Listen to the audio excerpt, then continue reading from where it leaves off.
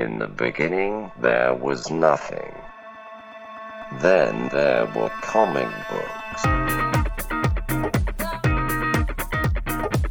Once you enter our world, there is no escape. Comic exposure begins in 3, 2, 1. Welcome to the Comic Exposure Podcast. My name is Josh Buckley, and the one, the only podcast partner in crime, the Costello to my Abbott, is the one and only Travis Ratz. I stole your line. Ratz here. Are you still Travis Ratz. What? That's the kind of podcast it's going to be today, folks. It is. Ladies and gentlemen, your ears are being delighted right now by the Comic Exposure Podcast, where Travis and I speak about comic books. And we do a couple things. Some of our episodes are variant editions, involve Travis and I shooting the proverbial shite about what's going on in nerd culture, what's going on in the comic world and movies and all that. But you, ladies and gentlemen, you are in for a comic book club episode. I would say the comic book club episode is our bread and butter. It is our bread and butter. It is what we've built our foundation on. It's what gets us out of bed in the morning. It gets me real hard. Hard out of bed. So, on this very episode, guys, we are doing something that makes me so happy. I don't think Travis knows how happy this episode makes me. Okay. He might know when he shits all over the book that we're going to talk about. We'll see what happens. But we are reading, and it's really not the book we're reading. It's the medium in which we're reading that makes me entirely happy. So I've talked about this many times on the podcast, guys. I have a love for 80s Marvel graphic novels that makes no sense to me. I don't understand it. I didn't have them as a kid. I have no connection to them in my youth or any sort of like nostalgia for them, but it's something that I found and I love. And so we were looking for a book to do for the podcast. And I said, Travis, let's do Motor Girl. And Travis is like, dude, it's too long. I haven't gotten it yet. My second week of school. I got a lot of shit to do. And I said, okay, I just read a Marvel graphic novel that I picked up that I think would be just a fun romp to discuss, because it's short. That's the one beauty of these books. They're pretty short. Mm-hmm. And it was, how much was it on Comixology? I think it was $4.99, maybe $4.99 for this gem on Comixology. So what we're reading is Marvel graphic novel Daredevil, Love and War. That's the name of it, Love and War, by Frank Miller. This is the best part. Story by Frank Miller and art by Bill Sienkiewicz. And two comic book like all-stars crammed together in this weirdly shaped book. Travis, you don't have the joy of holding this weird copy of this thing. I have the legit copy of it because I have way too many of these. And so it's cardboard cover, slick pages on the inside. It's French sized. It's a little different than French sized. It sounds like your pages might be sticky at this point, Josh. No. Talking about this book. No, slick like a newborn deer, fresh from the womb. I got it. You're loving this book a little bit too much. I'm hoping it stays slick and not sticky. Yes, and it's about 8.5 by 11. It's literally like a sheet of paper is the size of this thing, and it is wonderful. I love these. I have so many of these damn things. Don't tell my wife. I'm not going to list how many I have, because then if she listens, she'll go, what? Is what Josh has told me that if he ever passes away through mysterious circumstances, to immediately come to his house and remove all the oversized comic books so his wife doesn't see his secret shame. Right. I don't need you to clear my browsing history. What I need you to do is remove all the oversized graphic novels from my house. But so, Travis, did you do any digging about this format, or did you just go right into the book? Well, did you do any research for this thing? I believe you had pulled this out. You whipped this book out on me this summer. I want to say like you threw it out on the table. Oh, I think I did. Yeah. You slammed it right on the table and you said, "Look at this." And I said, "Looks good. Looks good. That's a nice looking comic you got there, Josh. Now put it away, please." He said, "You said, look at the size of this thing." I go, "Yeah, it's big. It's a big comic book, Josh." You're making me feel bad. And I was like, okay, but we didn't talk about it very much. And you brought it up to me, and I didn't have time to order this on Amazon and get it in my hands, so I had to order it on Comixology, which I don't do a lot of. So first of all, I had to like re-update my iPad, which took like 2 hours. It took longer to re-update my iPad and get Kindle on there and download this book than it took to read the book.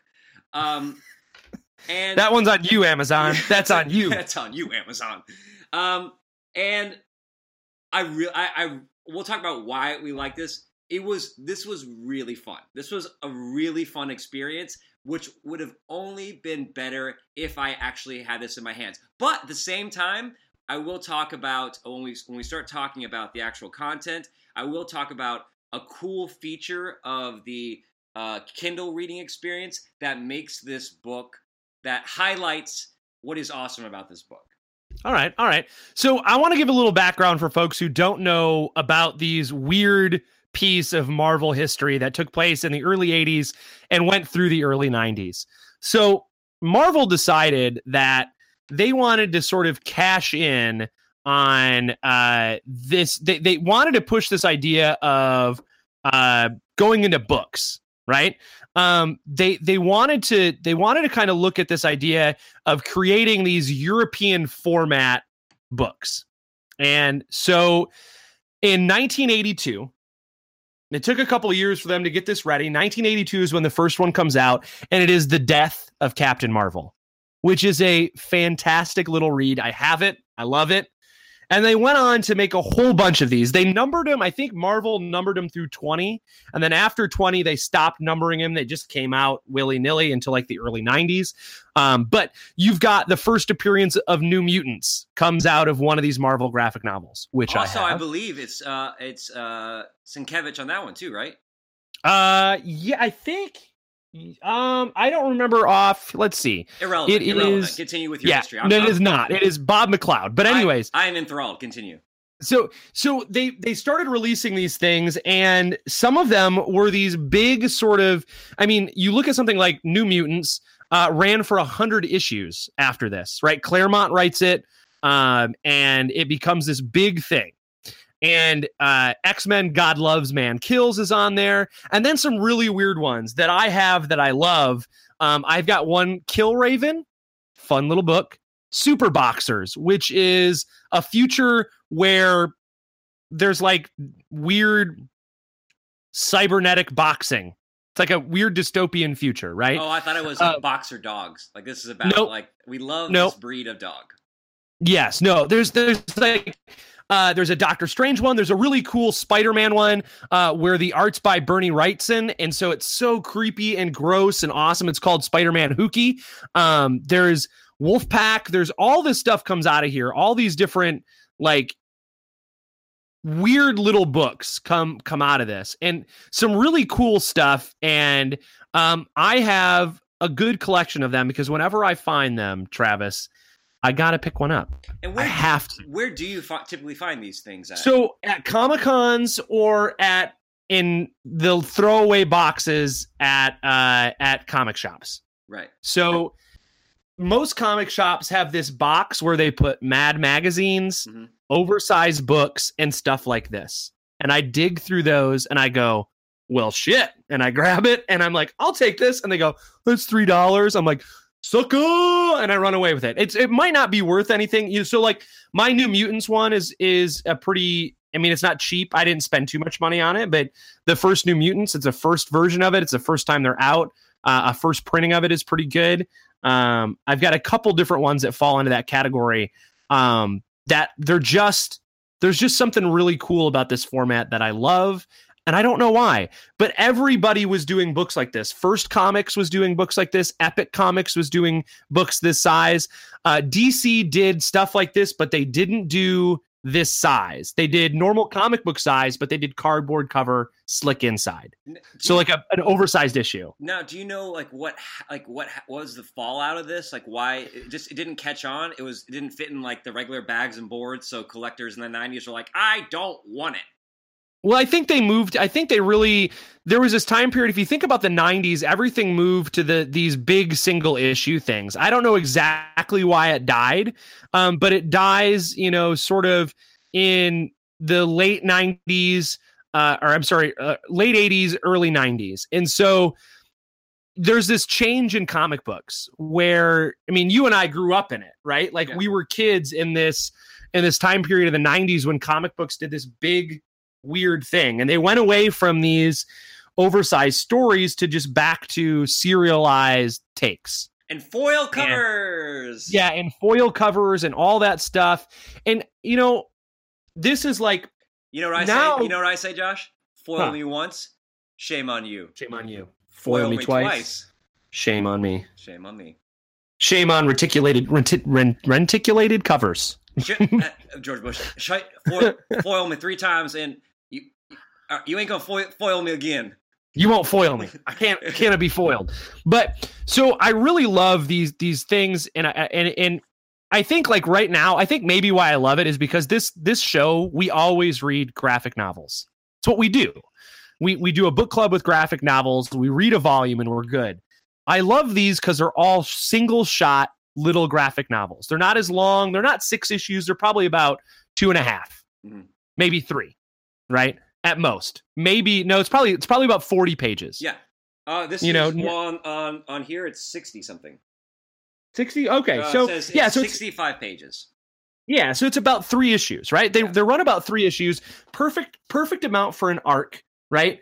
And I think like we've moved away from like now everything is written for the graphic novel, right? Like every serialized book is written 5 issues.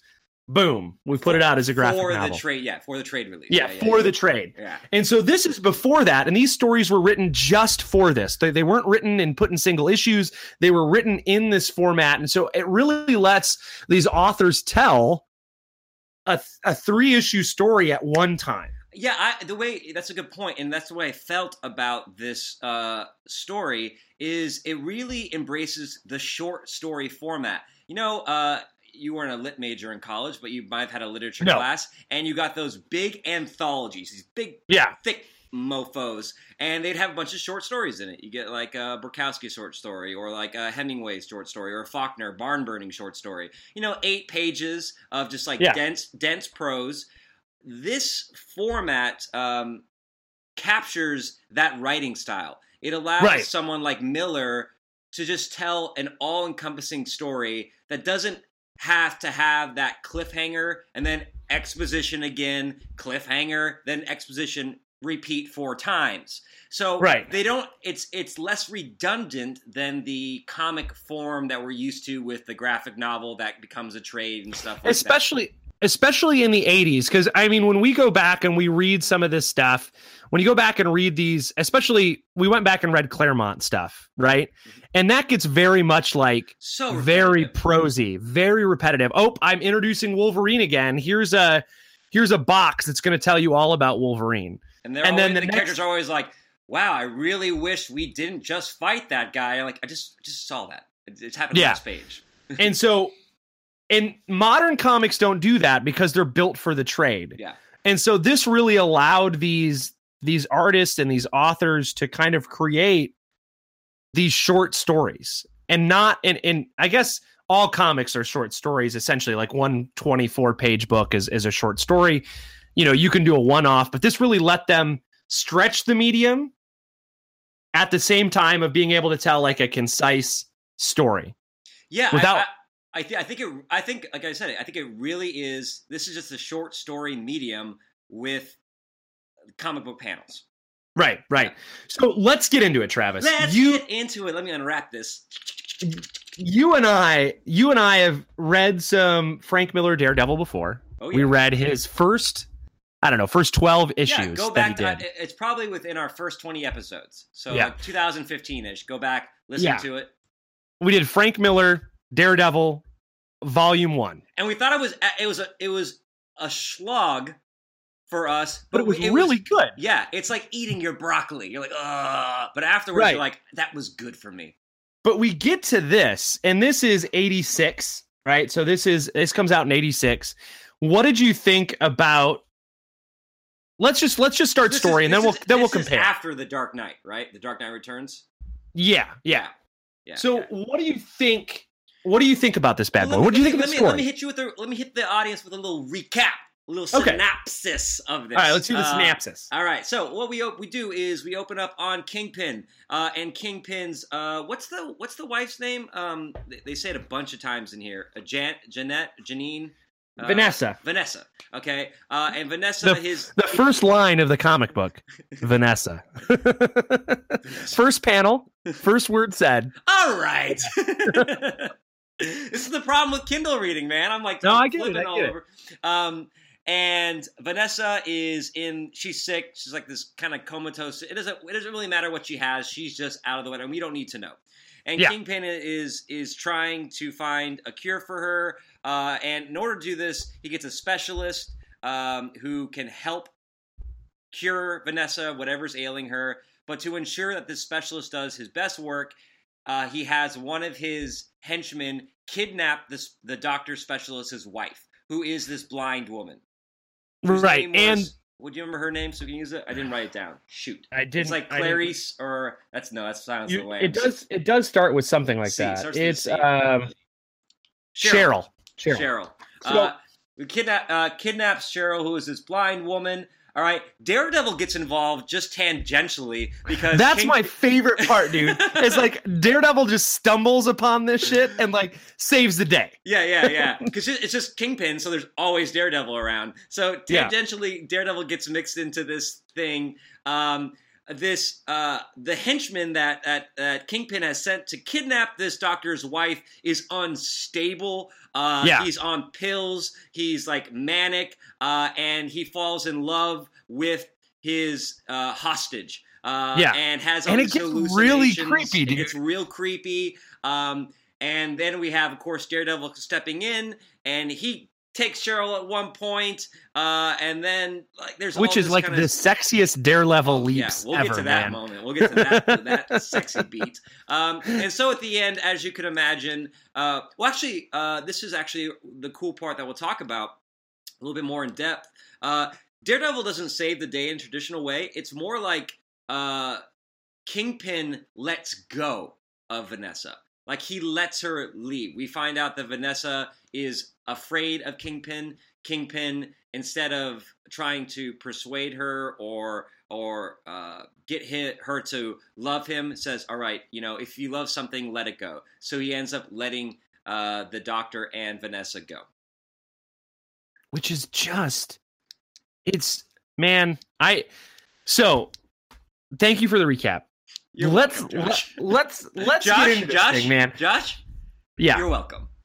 I appreciate it. So I'm so geeked to talk about this book, and like I had read it once over the summer. I read it again for this episode, and this time I liked it even more. I enjoyed it even more, and we'll talk about Sienkiewicz in a second. But let's talk about Frank Miller. Let's talk about the story. What did you think about this Kingpin? Loved it. Kingpin is I don't want to say protagonist. He's not our hero in this, but this is a Kingpin story. Because he is the only character who changes.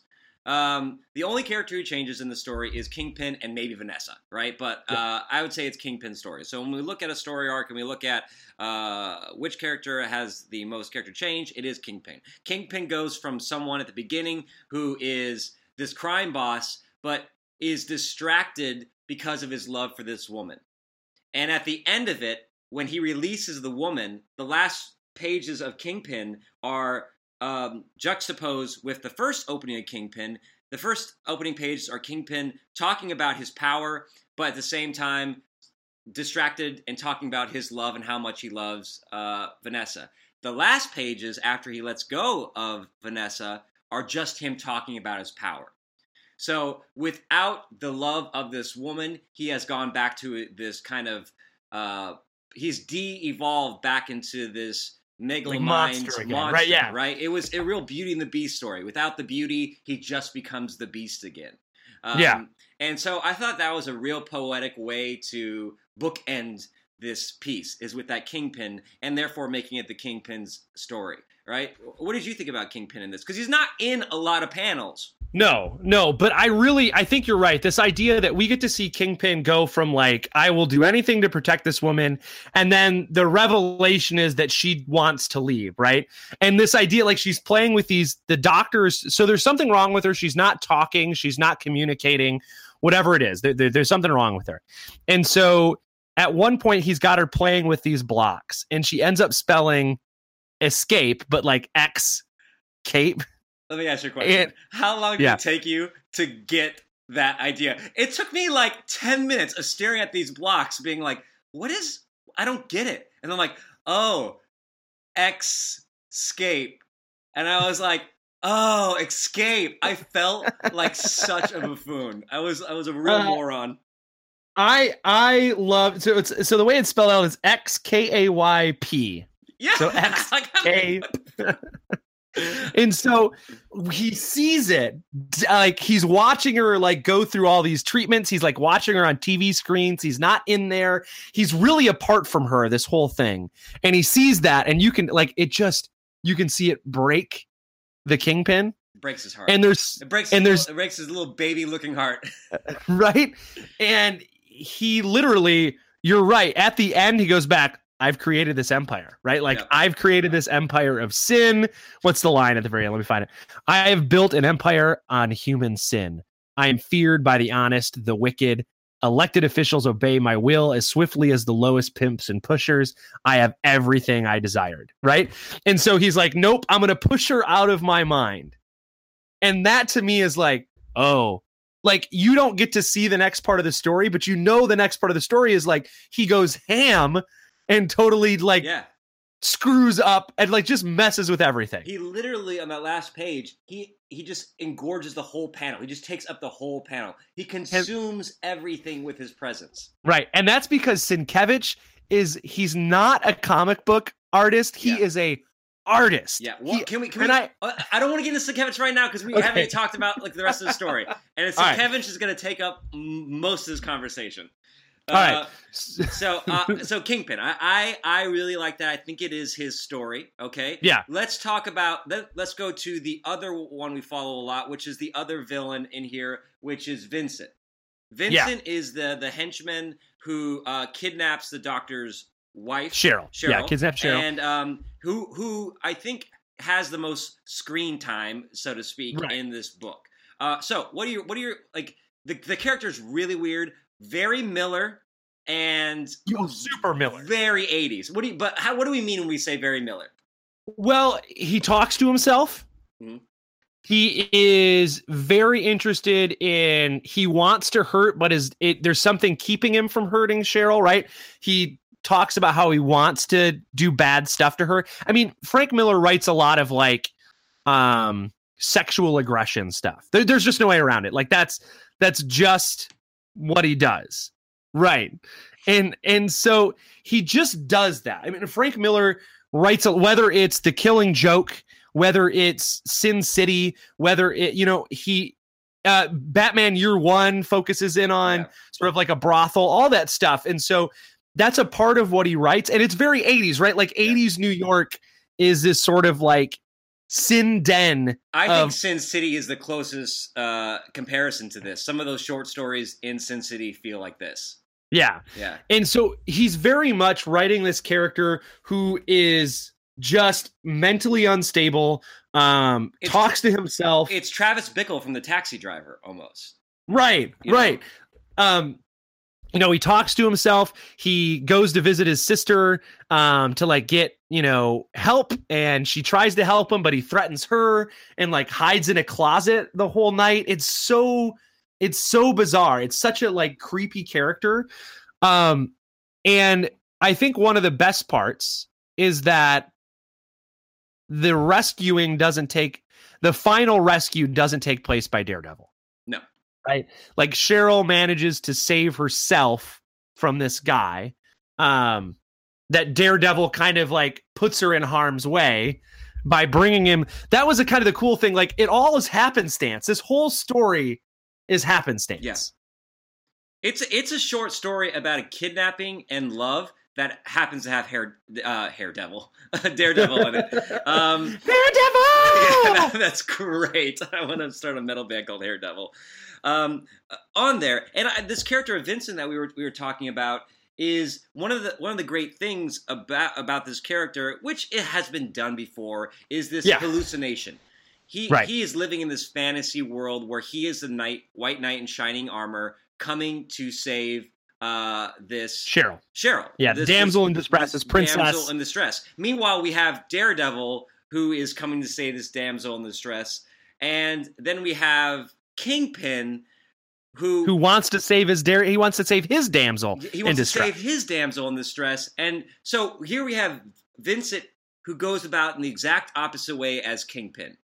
Vincent can't let go, right? And so he tries to consume, like he tries to force his love upon this woman to the point where he basically tries to rape her. And Kingpin, instead of who you might think might take that step, doesn't. He lets it go. So we have these two kind of damsel in distress stories that are just done differently, and poor Vincent gets the tragic aspect of it. Right. And so let's talk about this sort of happenstance nature of this story, right? Mm-hmm. Like Kingpin is too busy, so he hires this guy who's not really one of his henchmen. He hires some one-off guy to do it, right? And this guy happens to be a psycho, right? He goes out of his network, gets this psycho guy to kidnap. He's like a psycho killer, qu'est-ce que c'est? Yeah.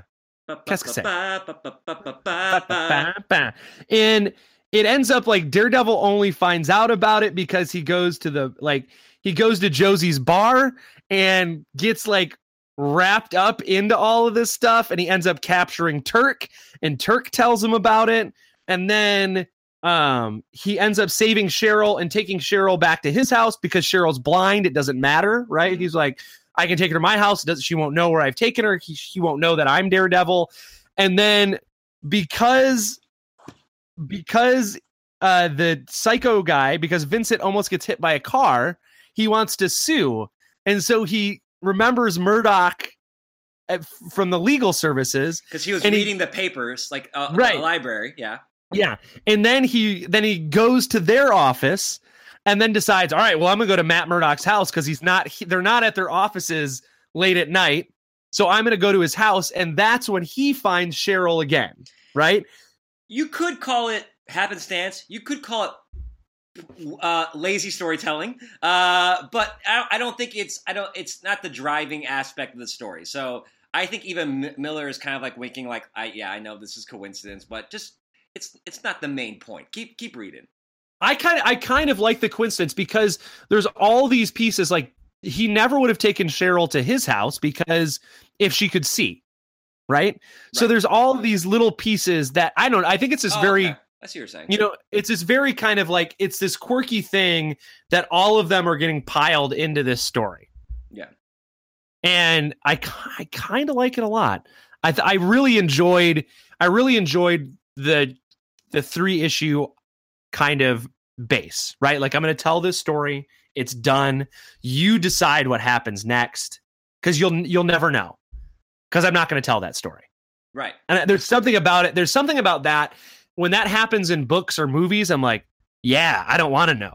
Right. Do you remember when you watched Stranger Things for the first time and it ended and you're like, oh, that's great. I don't want to know what happens. That's perfect.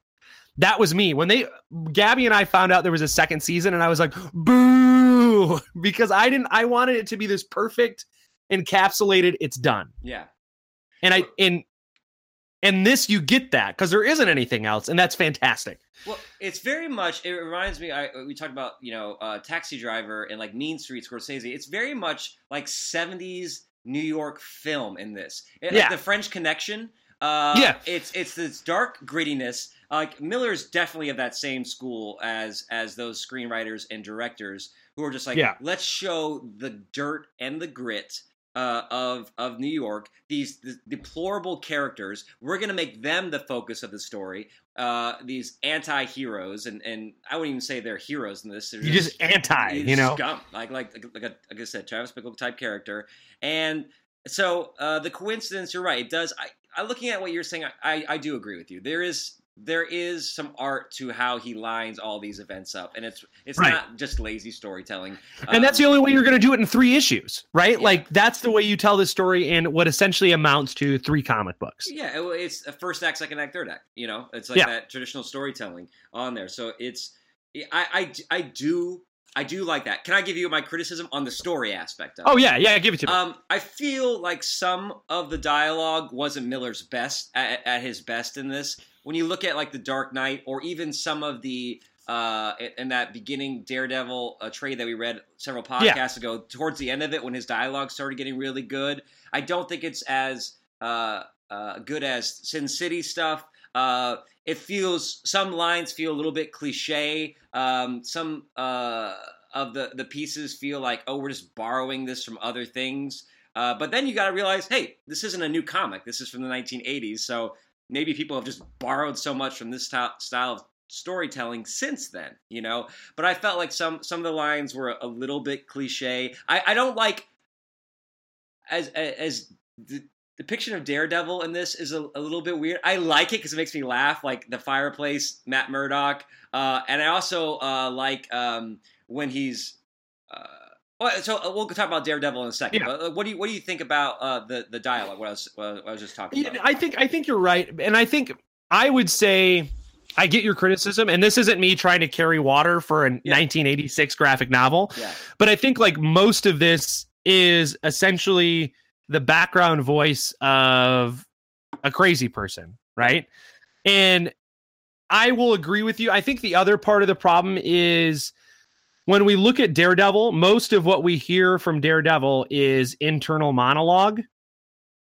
And I don't love, there's like, that's very 80s, all of the internal monologue. Mm-hmm. But that's the part where I go, well, some of that's kind of, you know, some of it's a little hokey every once in a while. But I really kind of like this, this Daredevil who obviously gets super hurt, right? Like that's the great part about Daredevil. He's like, "Yep, just dislocated my shoulder. Just ripped." There goes. He's like, I can feel my tendons pulling apart from my back, right? You know, like his shoulder. That's amazing. That's great. Yeah, but I agree. I mean, it's 1986, right? Mm-hmm. So the year was 1986. 86. Frank Miller was writing a hit. Who was in the White House in 86? Was that Reagan still? Reagan, yeah. It was little Reagan years. Cigarettes were 50 cents a pack, right? Yeah. So let's talk about. Well, can I ask you a question that I didn't get? Yeah. What was with the Monday thing? I maybe I skipped over that. Why did the psycho guy keep saying like it's not Monday? It's not Monday. Oh, because Friday. It's French, and so her name was. I think it was probably Monday, but it wasn't Monday. Oh, okay. Like her name was Mon. At the beginning.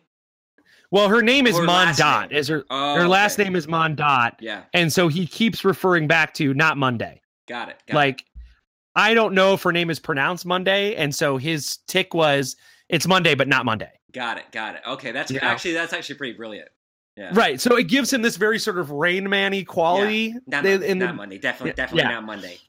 And so that was a weird tick. So let's talk about the real reason why this thing is a goddamn gem. Mm-hmm.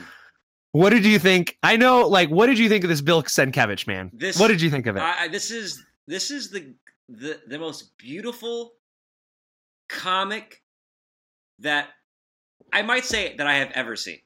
Like, it is so artsy, and I'm not like hyperbolizing on that. Like, you know, before people think like, oh, Alex Ross is the master of like the artistic painting grand style of comics. This guy, it blows. This issue blows anything I've seen out of the water. Like, it's so good, Josh. Like, everything is just every panel. And what I was going to talk about earlier is I was reading this on the Kindle, and I went the panel for panel mode. Oh, panel view, yeah. And it really just made me focus in on all the details. I could see the brushstrokes and the coloring. I could see the water, the ink doppelings that he would put on some of these lines. I really focused in on the sound effects in the background, the rumbles and all that from the trains. That's one of my favorite things, is when that train goes by. Yep. And the best thing about this is that Sienkiewicz gets to play. And so he's got some interesting layouts throughout here. He really gets to do a little bit of artsy stuff where he throws the actual newspaper clippings up, right? So he's, he throws all these stories up that he's, like, I'm in here, and it's like an actual Polaroid picture of where he's at.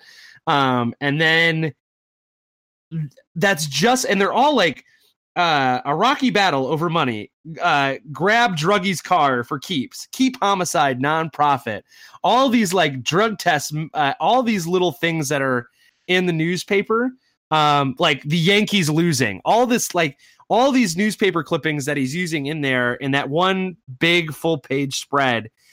Dude, there's so much art in this, and this isn't me saying that comic books aren't art. That's not what I'm saying, because I do love the art form of comic books.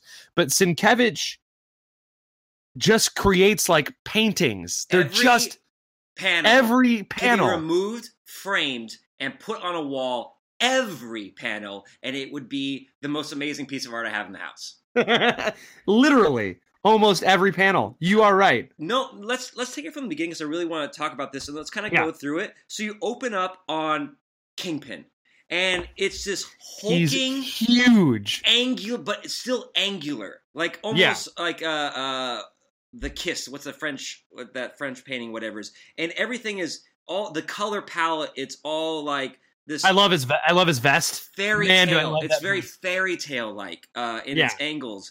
And he's all angular, and the woman is done almost like photorealistic, and he's not.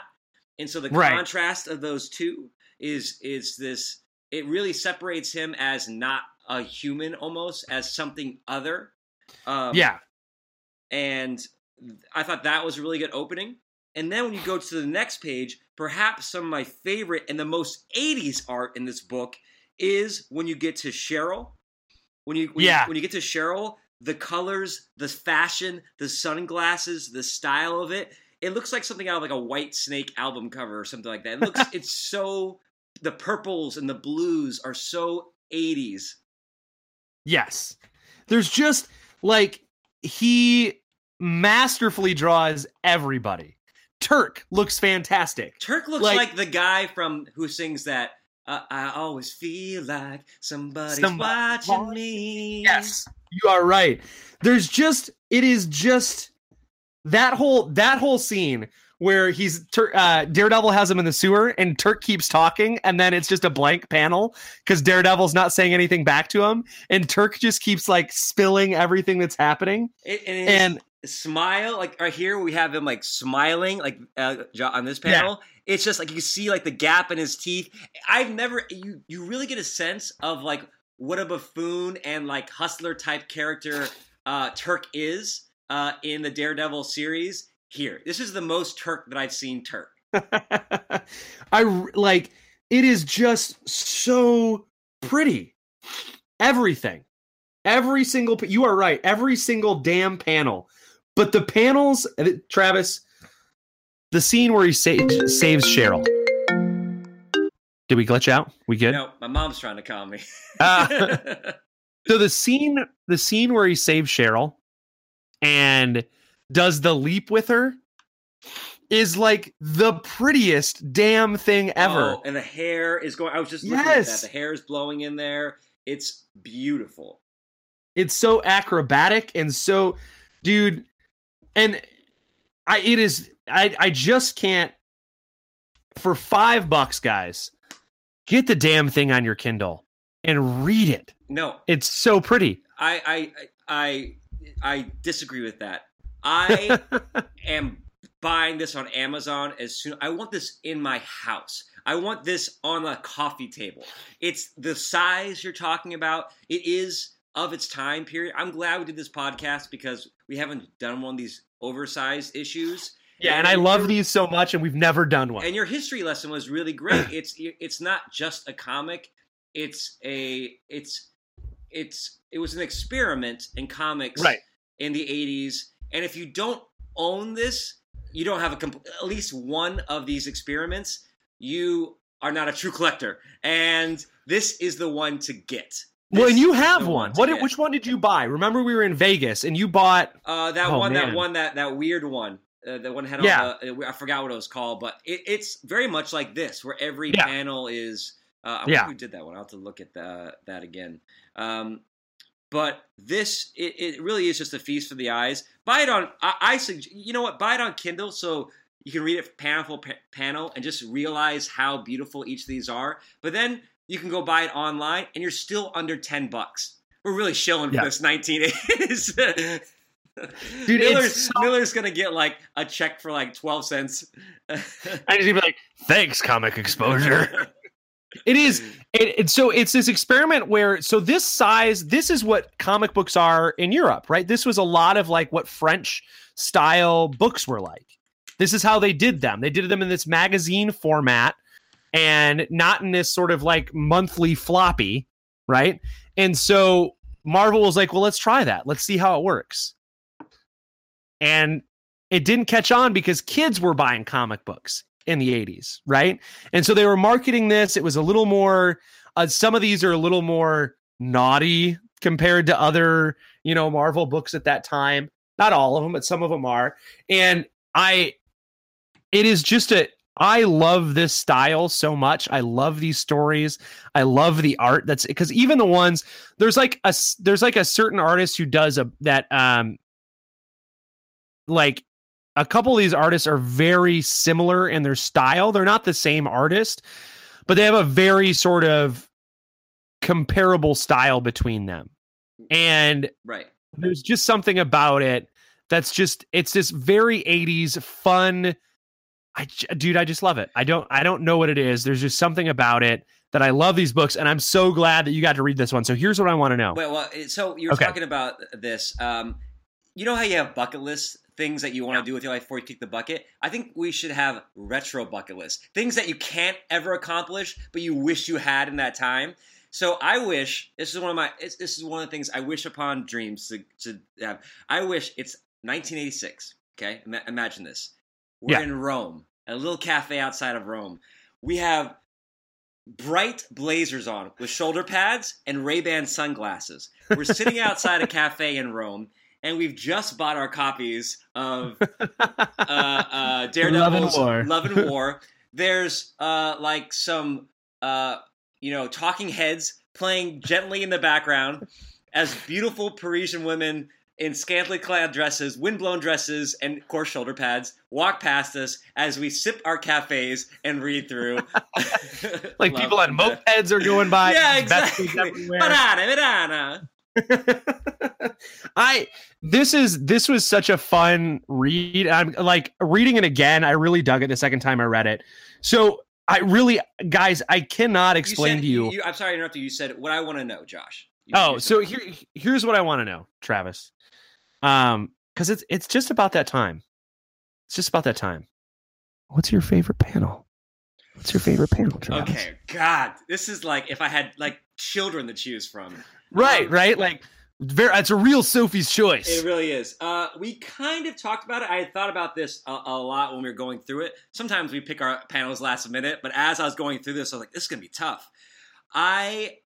For the experiment of how it's done, it's not the most detailed, it's not the most water, but that on Kindle, it's like page 26. It's when that train's going by and that rumble and those two long panels. What I want is that a long version of both of those that I can frame. That it's the words rumble coming around Daredevil. Right, and then clickety clack, clickety clack. The color changes on it, and it's a real clean image. Yet at the same time, there's still, it's almost muted. Like you can't see a lot of the details of Daredevil, but it was a really cool way to show that his blindness and power, which isn't focused on very much in this book and other panels. Right. I did that. That's a really good one. There is. So Travis, I say I shouldn't do this, but I've got two. I've had two. One's a full page spread, so it doesn't count. Right. One's a full page spread, so it doesn't count. Super early on, when Daredevil is fleeing Josie's Bar and Grill, and it's him hopping through the window on top of a bus and just sort of like soaring through the air. It's one of the few full page spreads in this thing. And it is a perfect Sienkiewicz. It's a city. There's the gleam off of all the lights that he gets to do because he's painting, right? That it creates this real cool thing. And it's that thing that we loved about those old Frank Miller Daredevils, where it's all this acrobatic, and you always show him like leaping through panels, and it's there, and it's great, and I love it. If you look at the backgrounds of it, I will get to your second one in a second. There's one of them where the hotel sign's out. It's called Hotel something, but the lights were out, so it just spelled out Hot Lynch when Turk is in the scene, and in the background it says Hot Lynch on there. And I was like, ooh, oh man, Alex, now we're getting political. Wow. What's your second panel? Second panel is just because it's a real great comic booky thing, and I love it when artists and comic books do this. It's when Vincent's at his sister's house, and she's like wrapping him up, and he is sitting on a stool, and there is a circle at his eyeballs and a dotted line to the big knife. Yeah, the big knife on her counter, because she was in her kitchen, and he sees the knife, and then in the next panel he takes it. But as he's like telling her to watch her language and like don't be like, and she says Jesus, yeah, right, and he goes, watch your language and get me some of the good pills. And like while he's telling her to watch her language, he takes this knife off her counter, right? Like I love it whenever, because you can only do it in comic books, right? In movies, you would like show his eyes, and then you would like the camera would knife. go, yeah. You'd cut to the knife, but this lets you have this whole panel, and so you get to look at the panel, and then you get to look at, oh, I see, right? Like you know exactly what he's looking at. It's a super comic booky thing, and we've seen when we read like Sheriff of Babylon. And that's one of those things that Mitch Gerrits does a lot. Four Kids Walk in the Bank. They do that quite a bit. Yeah, Four Kids Walking in the Bank did that a lot too. That's just this super comic booky thing that I love when it happens. And so that panel's not particularly pretty. Mm-hmm. It's just a cool little like a little trick that you can only do in comic books. Or if you're like, what's the dude? Edgar Wright, then you can do that, right? If you're an Edgar Wright would do that in a single panel, it would work. But this is such a fun book, man. So here's and there's stuff we haven't even talked about, like the sexy Daredevil scenes, which we're not even going to talk about because just read the book and you'll know what we're talking about. There's so many like good. It's like we could just talk about every panel because every panel is fantastic. It really is. Like the mirrored green sunglasses that Daredevil's wearing when he's when he's Matt Murdock. And dude, how do we not talk about it? He fed a cat to a dog. He takes a kitten and like throws it to a wild guard dog. It was the 80s. You could get away with stuff like that. And that cat in that panel, I'm like, oh, it's so cute. It looks like what's the cat from Puss in Boots from Shrek. yeah. And it's like this vicious, angry dog, and then like this poor giant eyeballed cat that like Daredevil's like, well, I got to climb this building. Throws the cat. Or the fact, like we didn't talk about the fact that Vincent is so baboon-like throughout this whole thing. It's really terrifying. Yeah, his face is really gross looking. So who would you give this to, Travis? Who would you tell to read this? That's not a. Who would you say? Hey, man, check this out. Anyone who's a fan of Corey Hart, I would say would put on a Corey Hart album and read this. It would pair very well. Some people pair wine. Some people pair wine and cheese. I pair comics and 80 songs. I'm drinking a really good IPA right now, and it's going well with my discussion. I'm drinking a really good canned coffee from the vending machine out here. Wanda? Yeah, Wanda. Is it cold brew? It's hot. It's hot. It's hot? Atsui desu ne. Atsui desu ne. Hot, but doesn't the can get hot? Yeah, it does. Like you can't like put him on your lap driving. It gets too hot. It gets too hot. That's insane. Yeah. So who do I recommend this to? I think you nailed the beginning. I really liked your argument that this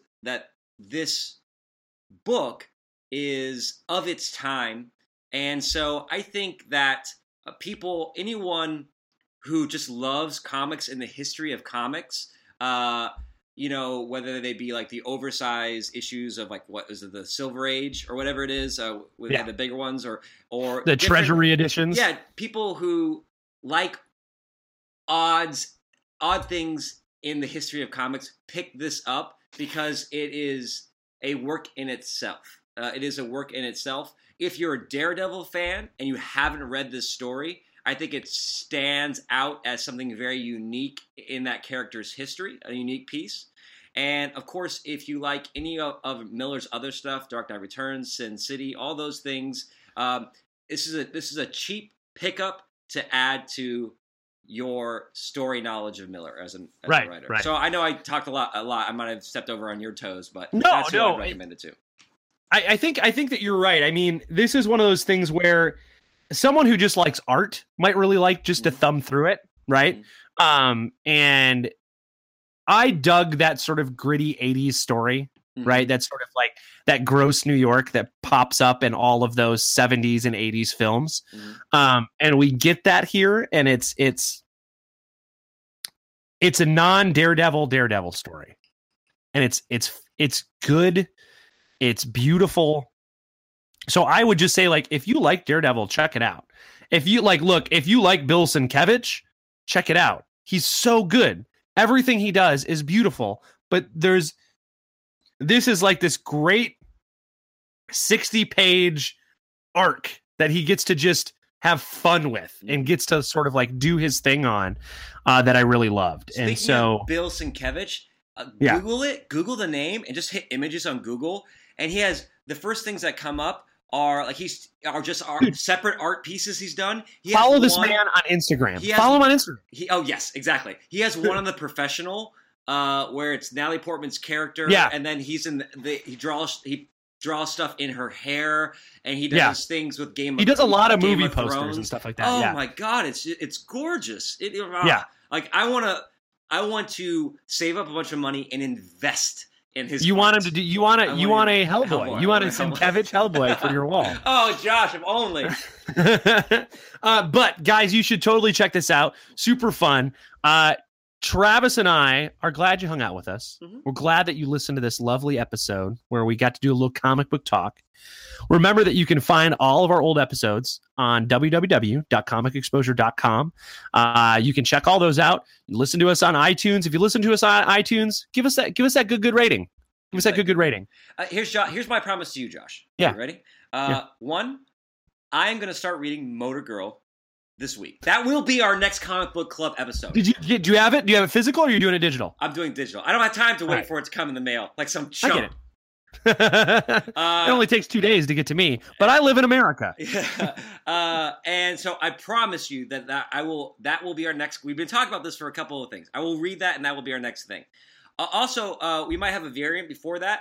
We had this really interesting meeting today with some other Arizona podcasters, the guys over at Couch Crunchers, and we were talking about just ideas and podcasting and sharing things. So maybe if we do a variant next, Josh and I will give you a little bit more of what we talked about. And I think there's some really cool things that we have in the works, and we'll put that out on social media as well. But just kind of, reaching out to people in the podcast community, the nerd community, the Arizona community. And so we'll talk more about that in our next variant.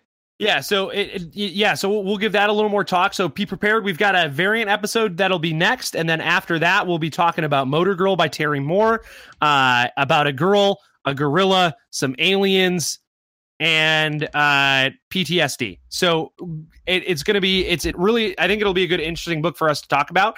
I tried to get Gabby to read it. We'll see if I can get her to finish it up in 2 weeks, and then we'll see if we can get her on the show. We accept you, one of us. So we'll see if we can get my lovely wife, my blushing bride, to be on I hate it when people call their wives. It sounds so dirty when you say it. I hate when people call their wives brides. Gross. A blushing bride sounds so creepy, man. You got real Vincent on me all of a sudden. My bride. But anyways, so that'll be the next show. Remember, you can follow us on Twitter at Comic Exposure, Facebook.com/Comic Exposure. You can check out and see what we've got going on. Next book will be Motor Girl by Terry Moore, so make sure you're paying attention. Ladies and gentlemen, thanks for tuning in. We're glad you got to hang out with us. Go buy this damn book. Go get it. It's $5 on Comixology and Amazon on Kindle. It's milk money. Yeah. It's less than a coffee. Yeah. Just give up your coffee. Give up your coffee. What kind of coffee Get this book. I guess it is less than like a Starbucks coffee. Ladies and gentlemen, when will we see them, Josh? We will see you on the next trade.